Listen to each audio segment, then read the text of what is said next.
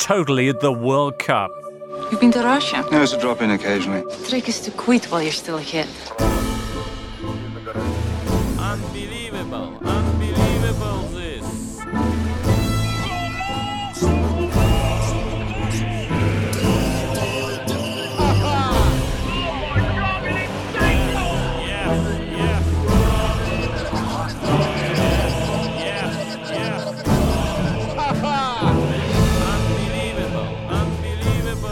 Day 11, it's Panama drama. England with historically huge 6-1 victory in game of contrast. One side great set-piece takers, the others just taking the piece. And Group H, where Senegal and Japan draw 2-2 and the Poles depart after a 3-0 spanking from Colombia. He cannot stop.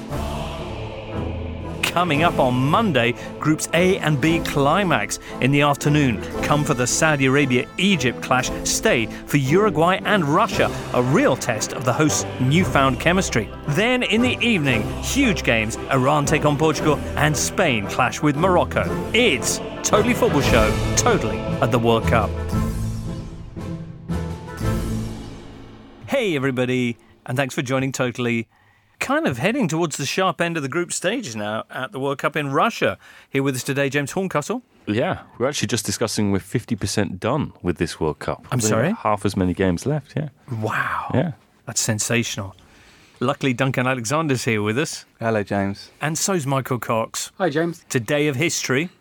Sunday, England racking up the biggest ever win in a tournament. Yeah, incredibly comfortable. Obviously, Panama, not the greatest opposition, but for those of us who, sat through England struggling to break down Trinidad and Tobago in 2006 and drawing with Algeria 4 years later, it was very, very comfortable. Well, it's pretty rare that you see a scoreline like this.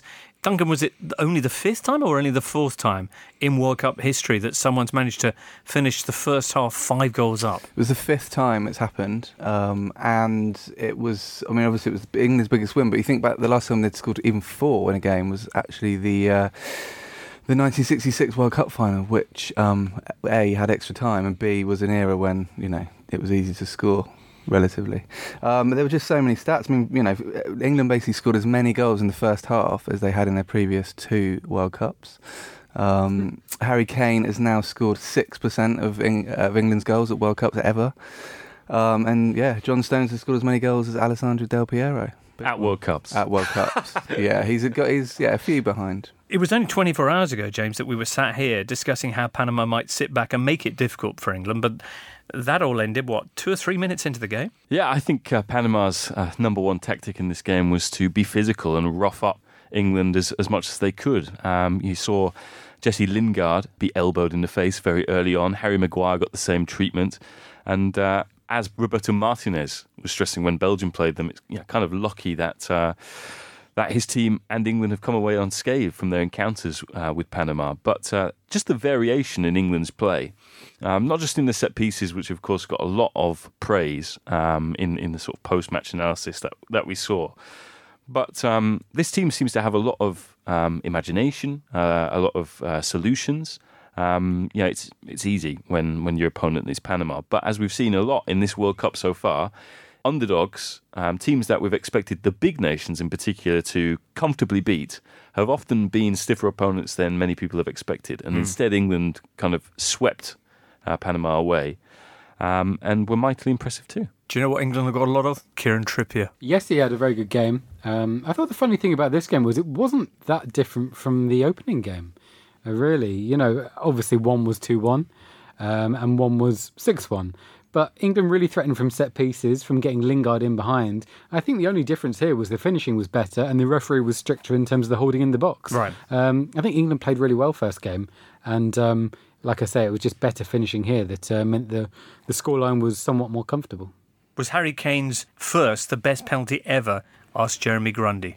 It wasn't until the second one. Was the second he one essentially better? did the same, which is braver if you think about it, because, to do exactly the same. But to reiterate what James is saying, this England team does look, they are really good at set pieces, but they are also really comfortable on the ball. Their pass completion today was 92.4%, which is the best of any team at this World Cup. It's actually the third highest of any team in any game at any World Cup from 1966 onwards. So if you were to do like a supermarket taste test, if you were to kind of take all the branding off all the World Cup teams and see them all play, do you think that what you then discover to be England would actually be the most impressive side of all so far?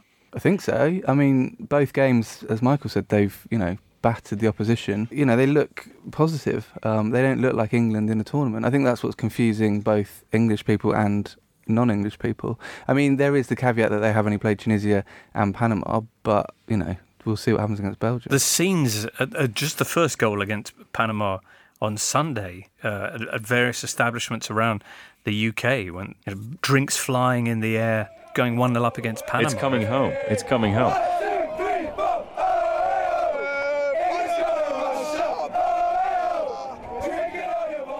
I mean, Harry Maguire, who obviously was a fan at Euro 2016, he met up after the game and had selfies with the same group of lads who'd come out to obviously see him, which, was, I think, again. I think that's what's quite interesting about this World Cup is that probably for the first time since maybe Euro 96 or definitely World Cup 90, there's a camaraderie amongst the England players that's pretty obvious. And I think any team that wins the World Cup, and I think that's a few people in Germany said that's what's missing from their squad. You're listening to the Totally Football Show in association with Paddy Power.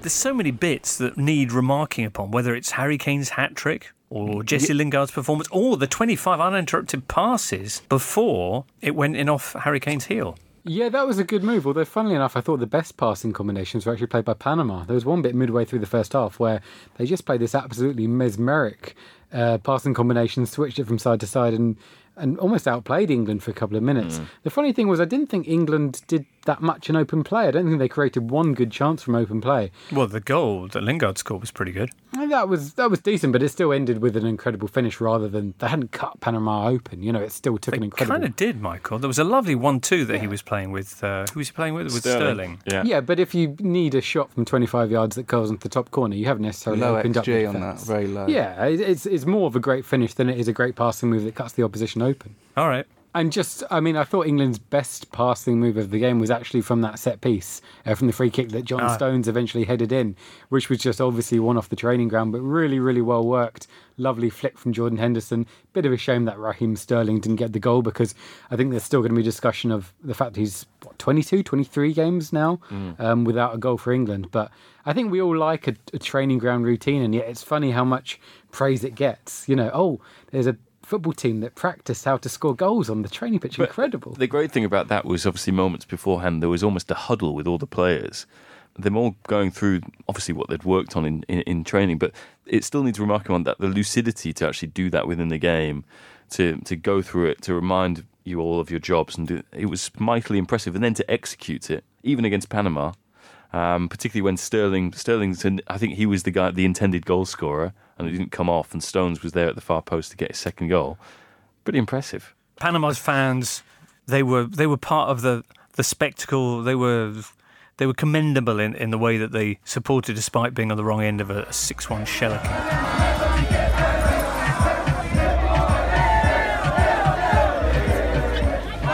Yeah, it's good. I mean, they've travelled an incredibly long way. Maybe not the most... Well, they got the quicker way than they used to be fair.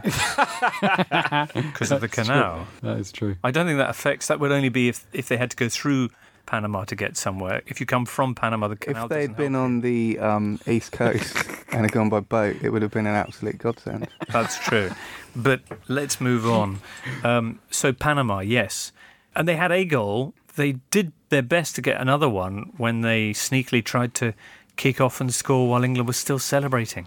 Yeah, the bizarre continuing story or continuing confusion about, the fact some people suddenly seem to believe that you can take the kick-off if the opposition are off the pitch celebrating, or if the opposition don't have any players in the opposition half.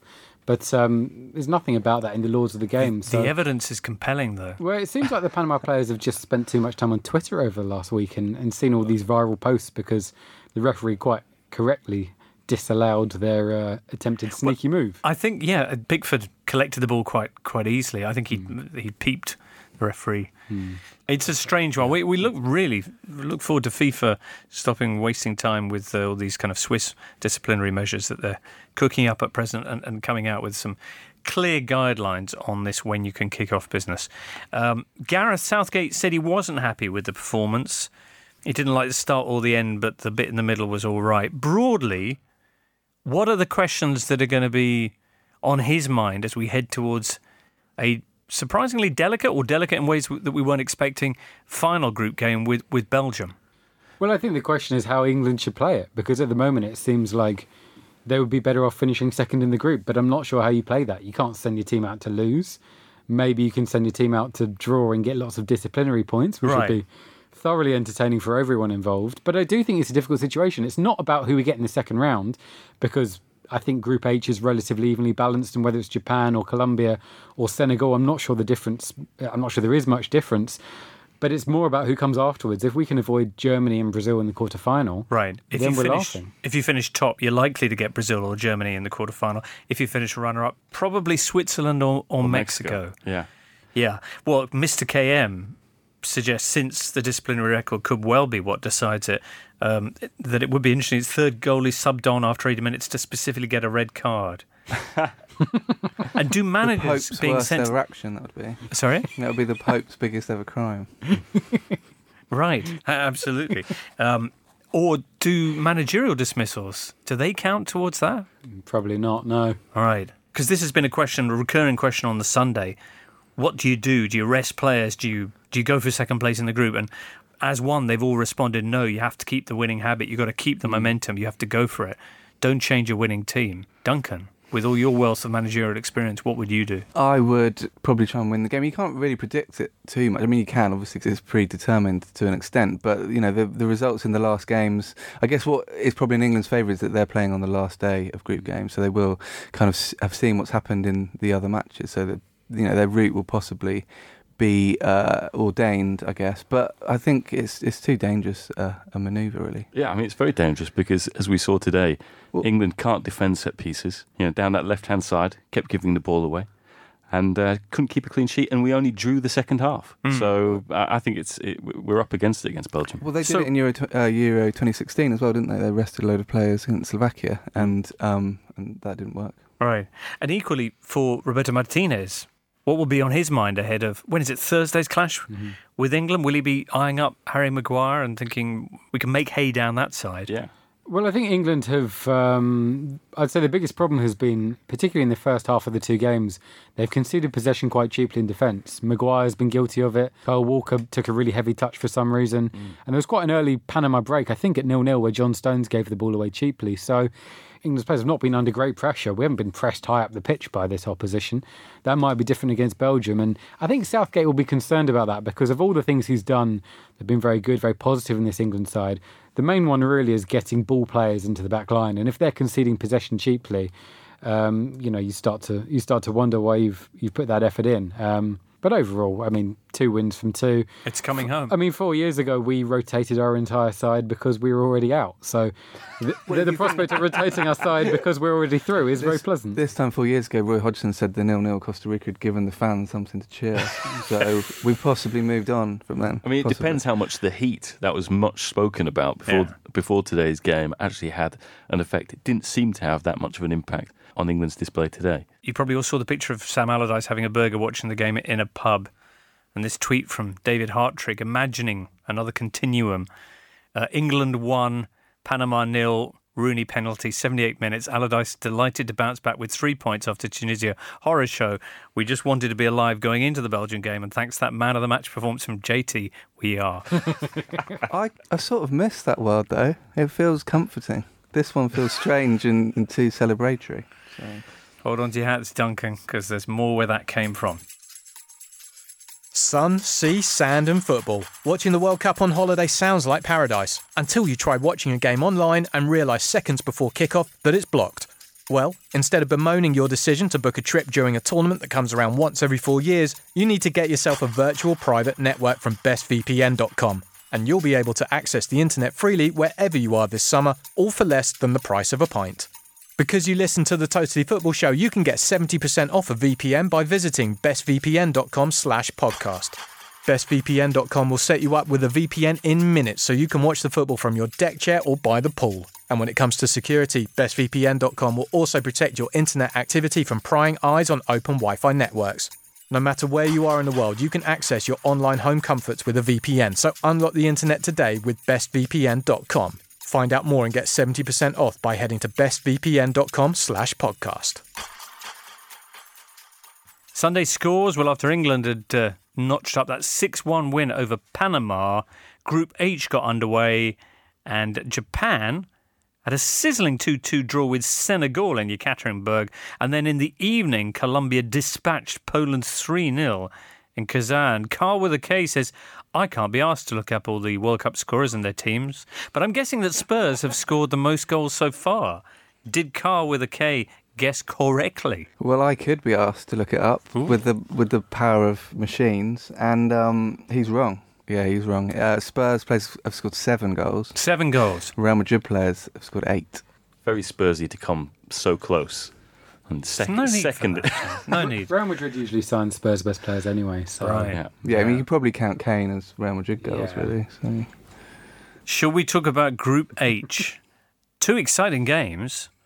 Well, one very balanced, the other one not so much. Colombia defeating Poland 3-0 this evening. Nice to see Colombia turning up, Michael. Yeah, I mean, their first game was, there was a big asterisk almost because after 3 minutes, I think it was, they went down to 10 men. And I think they actually played very well against Japan in that first game. This time around, it was a more even contest, 11 against 11, and they scored 3 really good goals, I think, all assisted by really great passes. I thought it was great to see James Rodriguez looking very fit. I thought for the second game in a row, Radamel Falcao led the line superbly and this time got his goal, his first ever World Cup goal, with a fantastic outside of the boot finish. And Cuadrado, who slightly strangely got hooked after about 25 minutes of the first game, again looked really bright here and got himself on the score sheet. And I still think Colombia could prove exciting in this World Cup. They've got a great attacking unit.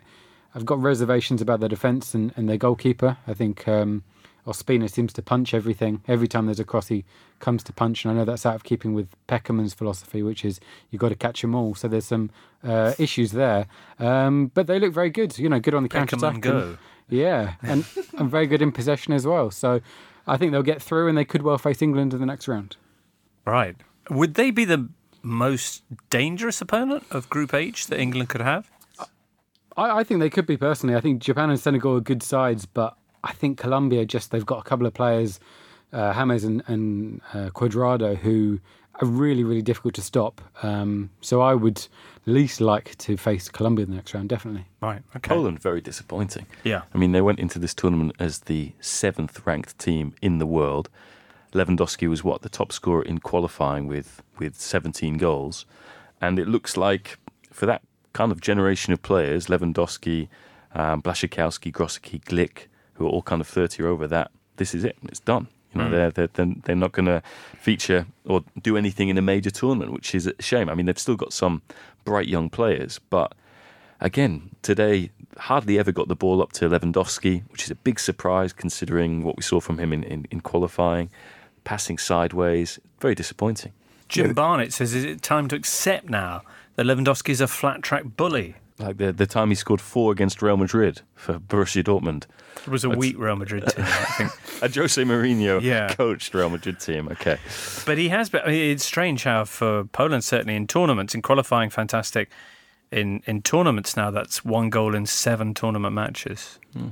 I mean, they looked completely clueless in both their games, Poland. I think, with the exception of Argentina, I think they've been the most disappointing team. There were teams that some of us hyped up, Morocco and Peru, who I think played good football and a little bit unlucky, lacked quality in the final third. But I can't work out what Poland were trying to do, how they were trying to create chances. And, from a group that we expected to be very even, they've gone home after 2 games. And I think that's, a massive underachievement, really. Yeah, they didn't have a shot on target till the 58th minute in this game, which is not ideal. And no top seed at a World Cup has ever gone out without getting a point. And they are 90 minutes from doing so. Japan-Senegal, that was pretty evenly matched. 2-2 the final score. Really enjoy both these sides. Colombia looked great as well, but it'll be sad to see one of either the Senegalese or the Japanese going. How does this draw leave them in terms of the group? They're both a point ahead of Colombia. Colombia will need to beat Senegal in the last game. You'd expect Japan to get a result against a Poland side already out. But I think Senegal-Colombia could be one of the best games of the last round and probably one of the most enjoyable crowd scenes, I guess, because they both seem to have brought an incredible number of fans who are remarkably vociferous in the crowd. So I'm really looking forward to that game. Jonathan Tengwall, Michael, wants to hear you speak about Japan's simple yet very effective use of inverted wingers. Yeah, I think the interesting player here has been Takashi Inui, who's played on the left flank for Japan and seems to have had about 7 shots so far from an almost identical position, kind of just inside the box, or almost a Thierry Henry position, I'd say. And the interesting thing here was the battle, his battle with Senegal's right back Moussa Wagué. Of Watford, is that right? Yes. Who also scored in the game. Who also scored. So Inui scored a really good curler to equalise. And then the second half was just a kind of cat and mouse battle between the two of them. Inui again cut inside and chipped one just onto the crossbar, kind of the far side, almost the angle of the goal. And it looked like the goal was going to come from him. And then Wagué charged forward past Inui, raided Takashi's castle, if you may, and scored a really good goal. So it was just a classic battle between a winger who didn't really want to do too much defensive work and a fullback who wanted to fly forward. Inui, who has a pretty unique characteristic in this World Cup, Michael, in that his jersey reads the same upside down. That's great. And they've actually used a font which perfectly mirrors. Yeah, that's interesting. They kind of use a similar font on Moscow for the opening ceremony, if you saw that, which doesn't quite read the same backwards as forwards, but the font helped. It was an exciting game, this, James, wasn't it? Yeah, no, it was a thrilling one. And Keisuke Honda, the veteran Japanese player, becoming the all-time top scorer from the Asian continent at World Cups. And he scored in 3 separate World Cups, which is pretty good. No? Impact sub here. Yeah. And it was really impressive the way that Japan came back again, twice in this clash with Senegal, because I don't think many people thought they had this. Well, this was supposed to be the worst Japan side in 20 years. Yeah, there's a lot of that about. Listeners, there are 32 teams and 736 players at the World Cup, but there are a million stories beyond the pitch in Russia. The excellent Game of Our Lives podcast is back for its 2nd season, and host David Goldblatt will bring you fiery discussion of the cultural, political and sociological issues that make football the world's greatest sport. Along with his co-host, David will be discussing things like Iceland's incredible rise and Panama's amazing journey to their first tournament, as well as taking deep dives into historical matches that still have resonance for today's game. Search for Game of Our Lives with David Goldblatt wherever you get your podcasts and subscribe now. A little bit of news for you from FIFA land. Do you remember all the excitement over Granit Xhaka and Xherdan Shaqiri's celebrations for their goals against Serbia? Putting their hands together and doing a kind of double-headed Kosovan, Albanian eagle gesture. FIFA are coming down hard on this. They've opened disciplinary proceedings against the players for their goal celebrations, citing a clause in their regulations which says that anyone who provokes the general public during a match will be suspended for 2 games. So genuinely, there's a strong possibility that they will miss the last Group E game, which is against Costa Rica, which they may well need to win, depending on what Serbia does with Brazil, but also a potential last 16 match. That's huge.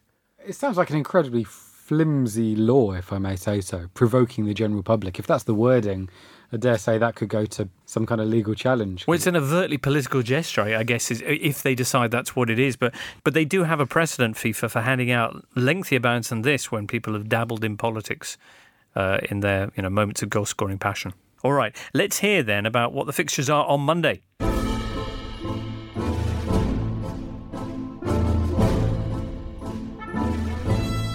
Well, it's the climax of Groups A and B. In the afternoon, Group A action, Saudi Arabia take on an Egypt team still looking for their first ever World Cup win, whilst at the same time, and slightly more significantly, Uruguay meet Russia, the 2 teams on maximum points battling effectively to avoid Spain. Spain themselves will be in action in the evening as Group B finishes off with their clash with Morocco in Kaliningrad and Iran's match with Portugal.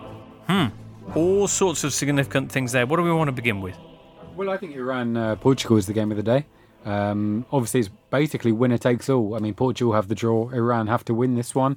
But it's given added spice, of course, by the fact that Iran's manager is Carlos Queiroz, who formerly in charge of Portugal at 2010 and also took charge famously of their youth team for that golden generation when they won the, I think, Under-20 World Cup in 1991. I think I'm right in saying. So a huge game for him personally. And also, I think, quite a difficult game for Portugal because Iran are really well drilled defensively. We saw how they, almost completely blunted Spain and were quite unlucky to concede that Diego Costa winner. So this could be a close one. Michael, Group B as it stands, as you know, Spain and Portugal both on 4 points. Portugal's opponents, Iran, a point behind.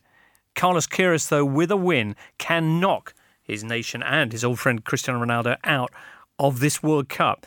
We dialed up our friend Basil Magdadi from the Football Palestine blog to find out his thoughts on this game. The expectation from their fans was get something out of that Morocco game, get the 3 points from the Morocco game, and this would be seen as a success because Iran is a team that hadn't had a World Cup win in 20 years. And they did that. And they played brilliantly against Spain. I think they really impressed people with how disciplined they were defensively. And when they had to go out and get a goal, they showed that they could attack. So I would say yes. I would cautiously say yes, that they could get something out of the Portugal game, mostly because their opponents have been utterly reliant on Ronaldo, and they've shown that they can at least eliminate defensive mistakes and set pieces that Portugal have scored off of in their previous 2 games. So, yeah, I think they can get something out of this. They'll be ruining the fact that only really a win would deliver them a second-round entry. But let's see. I think if they play the way they played against Morocco in the opener and against Spain in their last game, they're more than capable of surprising Portugal and getting a win. Basil, do you expect Carlos Queiroz to set up the same way as he did against Spain for this match, massively defensively and with Johan Bash on the bench? No, I don't. I do think there'll be rotations, and I think that's the big difference between this squad in 2018 and the squad they sent to the World Cup 4 years ago. I do think Johan Bash will start, and I think it was a move they made in the Spain game with an eye on this game to say, okay, if we rest Johan Bash, we can have him for 90 minutes to run his socks off and maybe do some damage against Portugal in a really decisive game. I think maybe the camp was hoping that Morocco could get at least a point, and then there would be a scenario where they could advance with a draw. Now they really have no chance. They have to go for it from the beginning. So I don't think we'll see the same defensive setup. And I think they'll be a little bit more fit. You have to also remember that Izzatullahi, who scored what would have been the equalizer, if not for VAR, was suspended for the first game. So he'll also be fresher than some other players. And, there might also be some rotations there.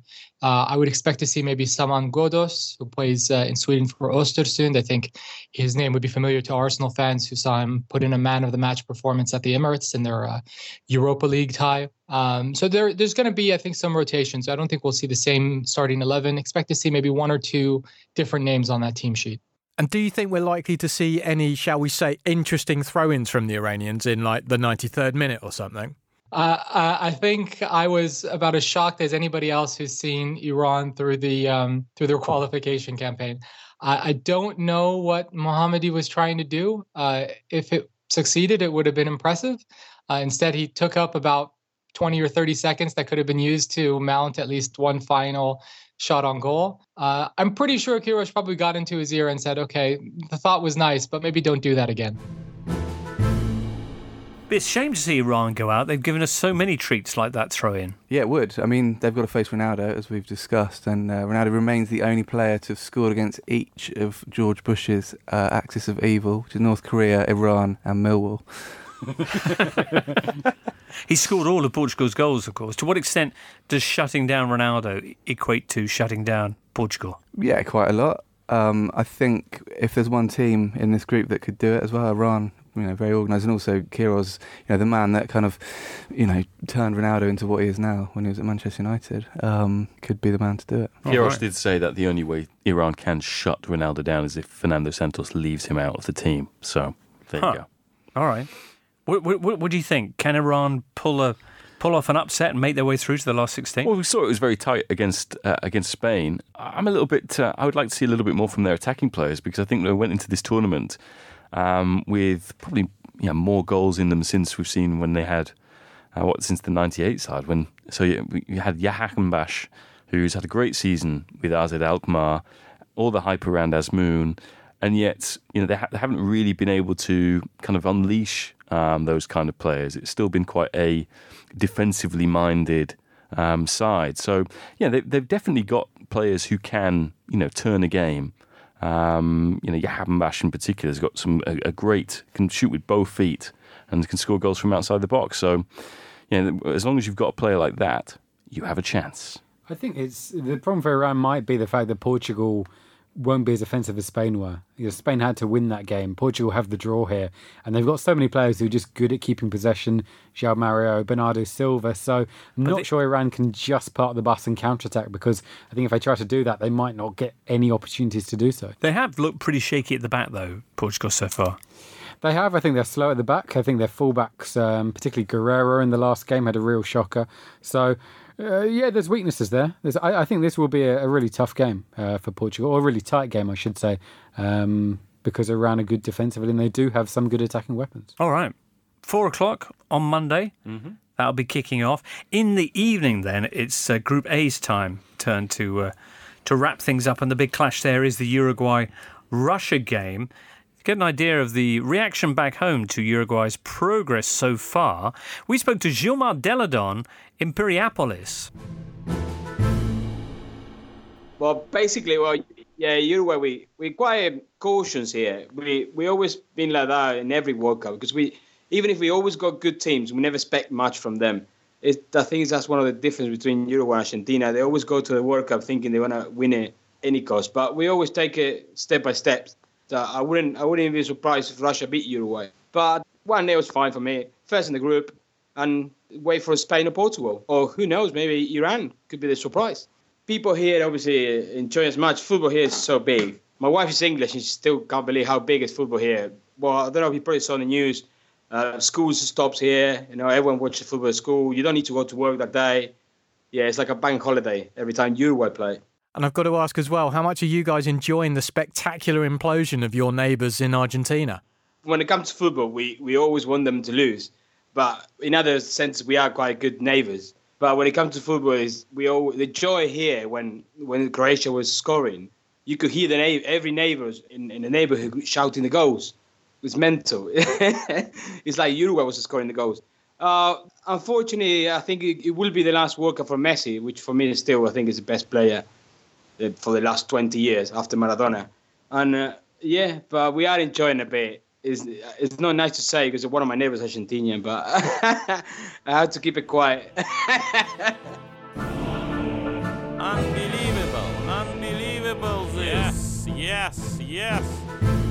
Uruguay, we're kind of waiting to see real Uruguay. Yeah, and I wonder if this is the game in which they will come to life, because apparently they've been trying a few different things in training, 3-5-2, specifically with getting their most talented ball-playing midfield players into the same team. So, we might see that Torreira, Bentancur and Vecino all playing together from the start, which might make things a little bit more fluent with them going forward, because I think a lot was made of how different the makeup of this Uruguay midfield is going into the World Cup, and yet we haven't really seen it make as much of a difference. But Torreira, obviously there's a lot of talk around him ahead of his anticipated move to Arsenal. Just someone who can not only sort of dictate the tempo of a game, but also get the ball back for you. He's very good at that. I mean, I think he won more tackles, more interception than any other player in Serie A last season, which is a bit of a surprise for a guy who's quite diminutive, doesn't look all that physical. And but he can also play. He can also play. The player he's most compared with is Verratti, because they have the same background in that he was signed very, very young by Pescara, who initially played him as a 10, and then he had the Pirlo treatment done to him, and he was moved to play in front of the defence. And he's had a great couple of seasons at Samp, not only being a playmaker, but someone who can score some wonderful goals from either free kicks or just from distance. Why hasn't Tabares had him in the side so far? Yeah, that's been a bit of a surprise. I wonder if it's just a bit of conservatism, really, in that they look at having Bentancur, who's a bit more of an all-rounder, I think, and Vecino, who is very much box to box. So It'll be interesting to see all three of them play together. Just because I think that becomes, on paper at least, one of the best midfields at the tournament. And up front, you've got potentially one of the best front lines with Cavani and Suarez. Only it hasn't really happened for them yet. Still, if it does, look out, World Cup. Yeah, it hasn't worked really because Suarez's finishing has been very poor. Obviously, he scored in the second game. But the first game, Cavani did an incredible job in that kind of second striker, number 10 role, kept creating chances, had a few good efforts himself. But Suarez just doesn't look physically sharp enough to me. I dare say he can still cause problems in this game. But I think it's been him that's been letting down the side more than Cavani, who's looked hasn't done anything controversial yet either. Hasn't handled anything on the line. He hasn't bitten anyone. Yeah, World Cup bingo is yet to have the strike next to Suarez's name. Plenty of time for that, though. Of course, this game is looking like the toughest test for both teams after their matches with Saudi Arabia and Egypt. Russia, the opponents, a draw would be good enough to give Russia first place thanks to their 8 goals from 2 matches so far. Is this where they crash back down to reality, do you think, Duncan, the Russians? Well, it's going to be very interesting, isn't it? Because they have looked very energetic thus far and have done a good job. Uruguay, actually, they beat England and Italy in the last World Cup. But before then, I think they've gone 15 World Cup games against European teams without winning. And Russia going for the 4th consecutive European host of a World Cup to win all their 3 group games. So, but what I find interesting about this group, actually, is this group and England's group, the big game, inverted commas, is the third match. Belgium, England, Uruguay, Russia, and that in both groups, both those teams have 6 points. Whereas you look at the Group B, Portugal and Spain played first. That was a draw, and it's kind of kept the group alive a lot longer. And you kind of think maybe it's better to, not to stick these games in the third match. Put them early. I see. It's interesting that you used the energy or energetic word there with Russia. ESPN today had a quote on their website, undoubtedly fueled by the adrenaline that comes from being roared on by a passionate home crowd, which, again, is kind of hinting at the elephant in the room. Let's be frank, it's a country that's had huge problems with abuses of doping in sport, whose football team is suddenly doing wonderful things and is statistically running much more and much longer and faster than any other team. 8 kilometres more after 2 matches than any other side in this World Cup. Now, against that, I think if you look at the last World Cup, Australians actually were clocking up even more kilometres than Russia are doing in this one. So, I don't think you can read that much into distance covered because it's so dependent on the type of game. You can go up, you can take the lead early and not have to run that much because you're just passing the ball around and keeping the ball. So obviously that hasn't applied to Russia in this World Cup. But I think it's a very kind of vague statistic to hang anything on, really. Absolutely. So let's appreciate the incredible achievements they've had so far.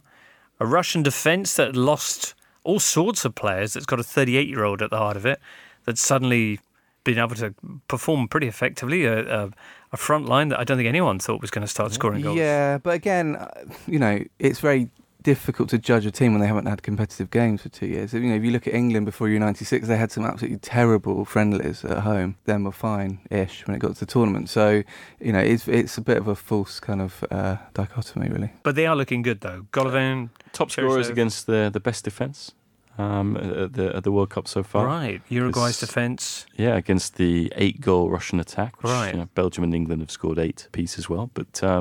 But you mentioned the injuries at the back. They obviously had that injury to Jagoev in their first game, and that turned out to be a blessing in disguise because Cheryshev has come in and really taken his chance with 3 goals from their first 2 games. So, who do you think is going to come out on top, the best defence or the best attack? I wonder if Uruguay moving away from their 4-4-2 and maybe experimenting a bit without making too many personnel changes. I wonder if that doesn't click. I think we'll just see Cheryshev picking the same team that he has done for the first 2 games, sticking with that and trying to maintain momentum. I wouldn't be surprised if Russia continue to upset the odds and we see this stat that we've had come to bear. Their amazing run continue. Yes. So many questions, but answers arriving daily. Super. All right, well, let's find out, having spoken about all that, what the odds are on Monday's fixtures. Producer Ben's been speaking to Paddy Power again. Thanks, Jimbo. It's Lee Price from Paddy Power on the line, as usual. Lee, how are you? How's the World Cup going for you? I'm very well. I'm thoroughly enjoying it, and it's about to get real, isn't it? Well, it certainly is. It's the last round of group games. Some games mean absolutely nothing. Some games mean an awful lot. Let's start with one that does mean a lot. Uruguay versus Russia. Russia have been the surprise package of this tournament so far. Can they win here and make it 9 points out of 9? Yeah, who would have thought that Russia, the home country, presided over by Vladimir Putin, would be doing so well in their own tournament? Big surprise. Not least to Paddy Power, of course, who have committed 10 grand to every goal they score and are therefore already 80 grand in the hole. Great. They're 9-5 to win this match. Uruguay are 8-5, so it's very tight in our book. Suddenly we start respecting Russia. The draw is 15-8. We're 1-2 that Russia win the group. And as you say, that'd be a real story for this tournament. Group B is very much alive. It's between Spain and Portugal to take the group. Spain are taking on Morocco. Morocco, the best team to have got absolutely no points at all. Are they going to surprise the Spanish here? Yeah, I remember you tipping them up, Ben, and I stand by my bemused reaction now, despite backtracking last time. Morocco are 9-1 to win this match, and they probably deserve more than nil points, but I'm not sure they're going to get it. Spain are a massive 1-3 to win this fixture, with the draw 7-2. Spain look set to top the group, given Portugal's tough game in the other match. Well, let's talk about that Portugal game. They're taking on Iran. If they win it, they could finish top of the group. Yeah, this is really, really tough to call. Iran have been very good despite lacking a goal-scoring threat for the first two fixtures. They pushed Spain hard and were unlucky to lose that match. And Portugal haven't been that great. Whisper it around Ronaldo, of course. Iran are 9-2 to win this match and 6-1 to qualify from the group. It's 12-5 that's a draw. Portugal are odds-on to win the fixture, 4-6. And Ronaldo, of course, is odds-on to score in this match, 5-6. He's now the clear favourite for the Golden Boot at 7-4. You can find out those odds and more at paddypower.com. It's 18 plus only. BeGambleAware.org. And when the fun stops, stop. Listeners, if you've enjoyed the vocal talents of Duncan Alexander, Michael Cox and James Horncastle, you'll be delighted to know they will be returning soon. Michael, you're back on... Back on Wednesday after Groups E and F conclude. Great, OK. And Duncan, you're in for the big one Thursday night. Belgium, England. But I'll probably have to watch the other one, won't I? Yeah. Yeah. And James, you're with us tomorrow and I think the day after. Yes, I believe so. All right. I hope you will be too, listener, because we'll certainly be here right after the final whistle has blown on Monday's games. In the meantime, if you're feeling like you miss us, get in touch at The Totally Show on Twitter or come and find us on Facebook where there's all sorts of fun and games. That's it for today. We'll see you Tuesday morning. You've been listening to The Totally Football Show, a Muddy Knees Media production. Subscribe now and get the latest episode delivered right to your phone for free. Supporting your team at the World Cup can be a phenomenal experience. But then Beckham boots Simeone, Lampard's goal isn't given, or someone puts on an England shirt and misses a penalty. The highs, more often than not, come with lows. And that's a little bit like life, really. So while we're all supposed to be buzzing with World Cup excitement and lapping up all this football, all that VAR and all those Nigeria kits, remember that someone close to you might be going through one of life's tougher times. Every day on average, 12 men take their own life in the UK. That's your starting 11 and your manager every single day. Scary, huh? But that's part of the problem. Many of us still feel mental health and suicide are taboo topics, and this can stop men from opening up and getting support when they need it most. That's why we're working with Calm, the campaign against living miserably, a charity dedicated to preventing male suicide. We here at the Totally Football Show believe we should all support each other the way we support our team, through the ups and the downs, the glorious wins and the embarrassing red cards, the good days and the bad. So if you're worried that someone close to you is having a tough time, check in with them and let them know that Calm is there. Every day from 5 p.m. till midnight, Calm provides a free, confidential and anonymous helpline and web chat for any man who needs support. They've also got a website which is packed with the kind of info you need if you or any of your mates are having a rough one. Visit thecalmzone.net to find out more about Calm.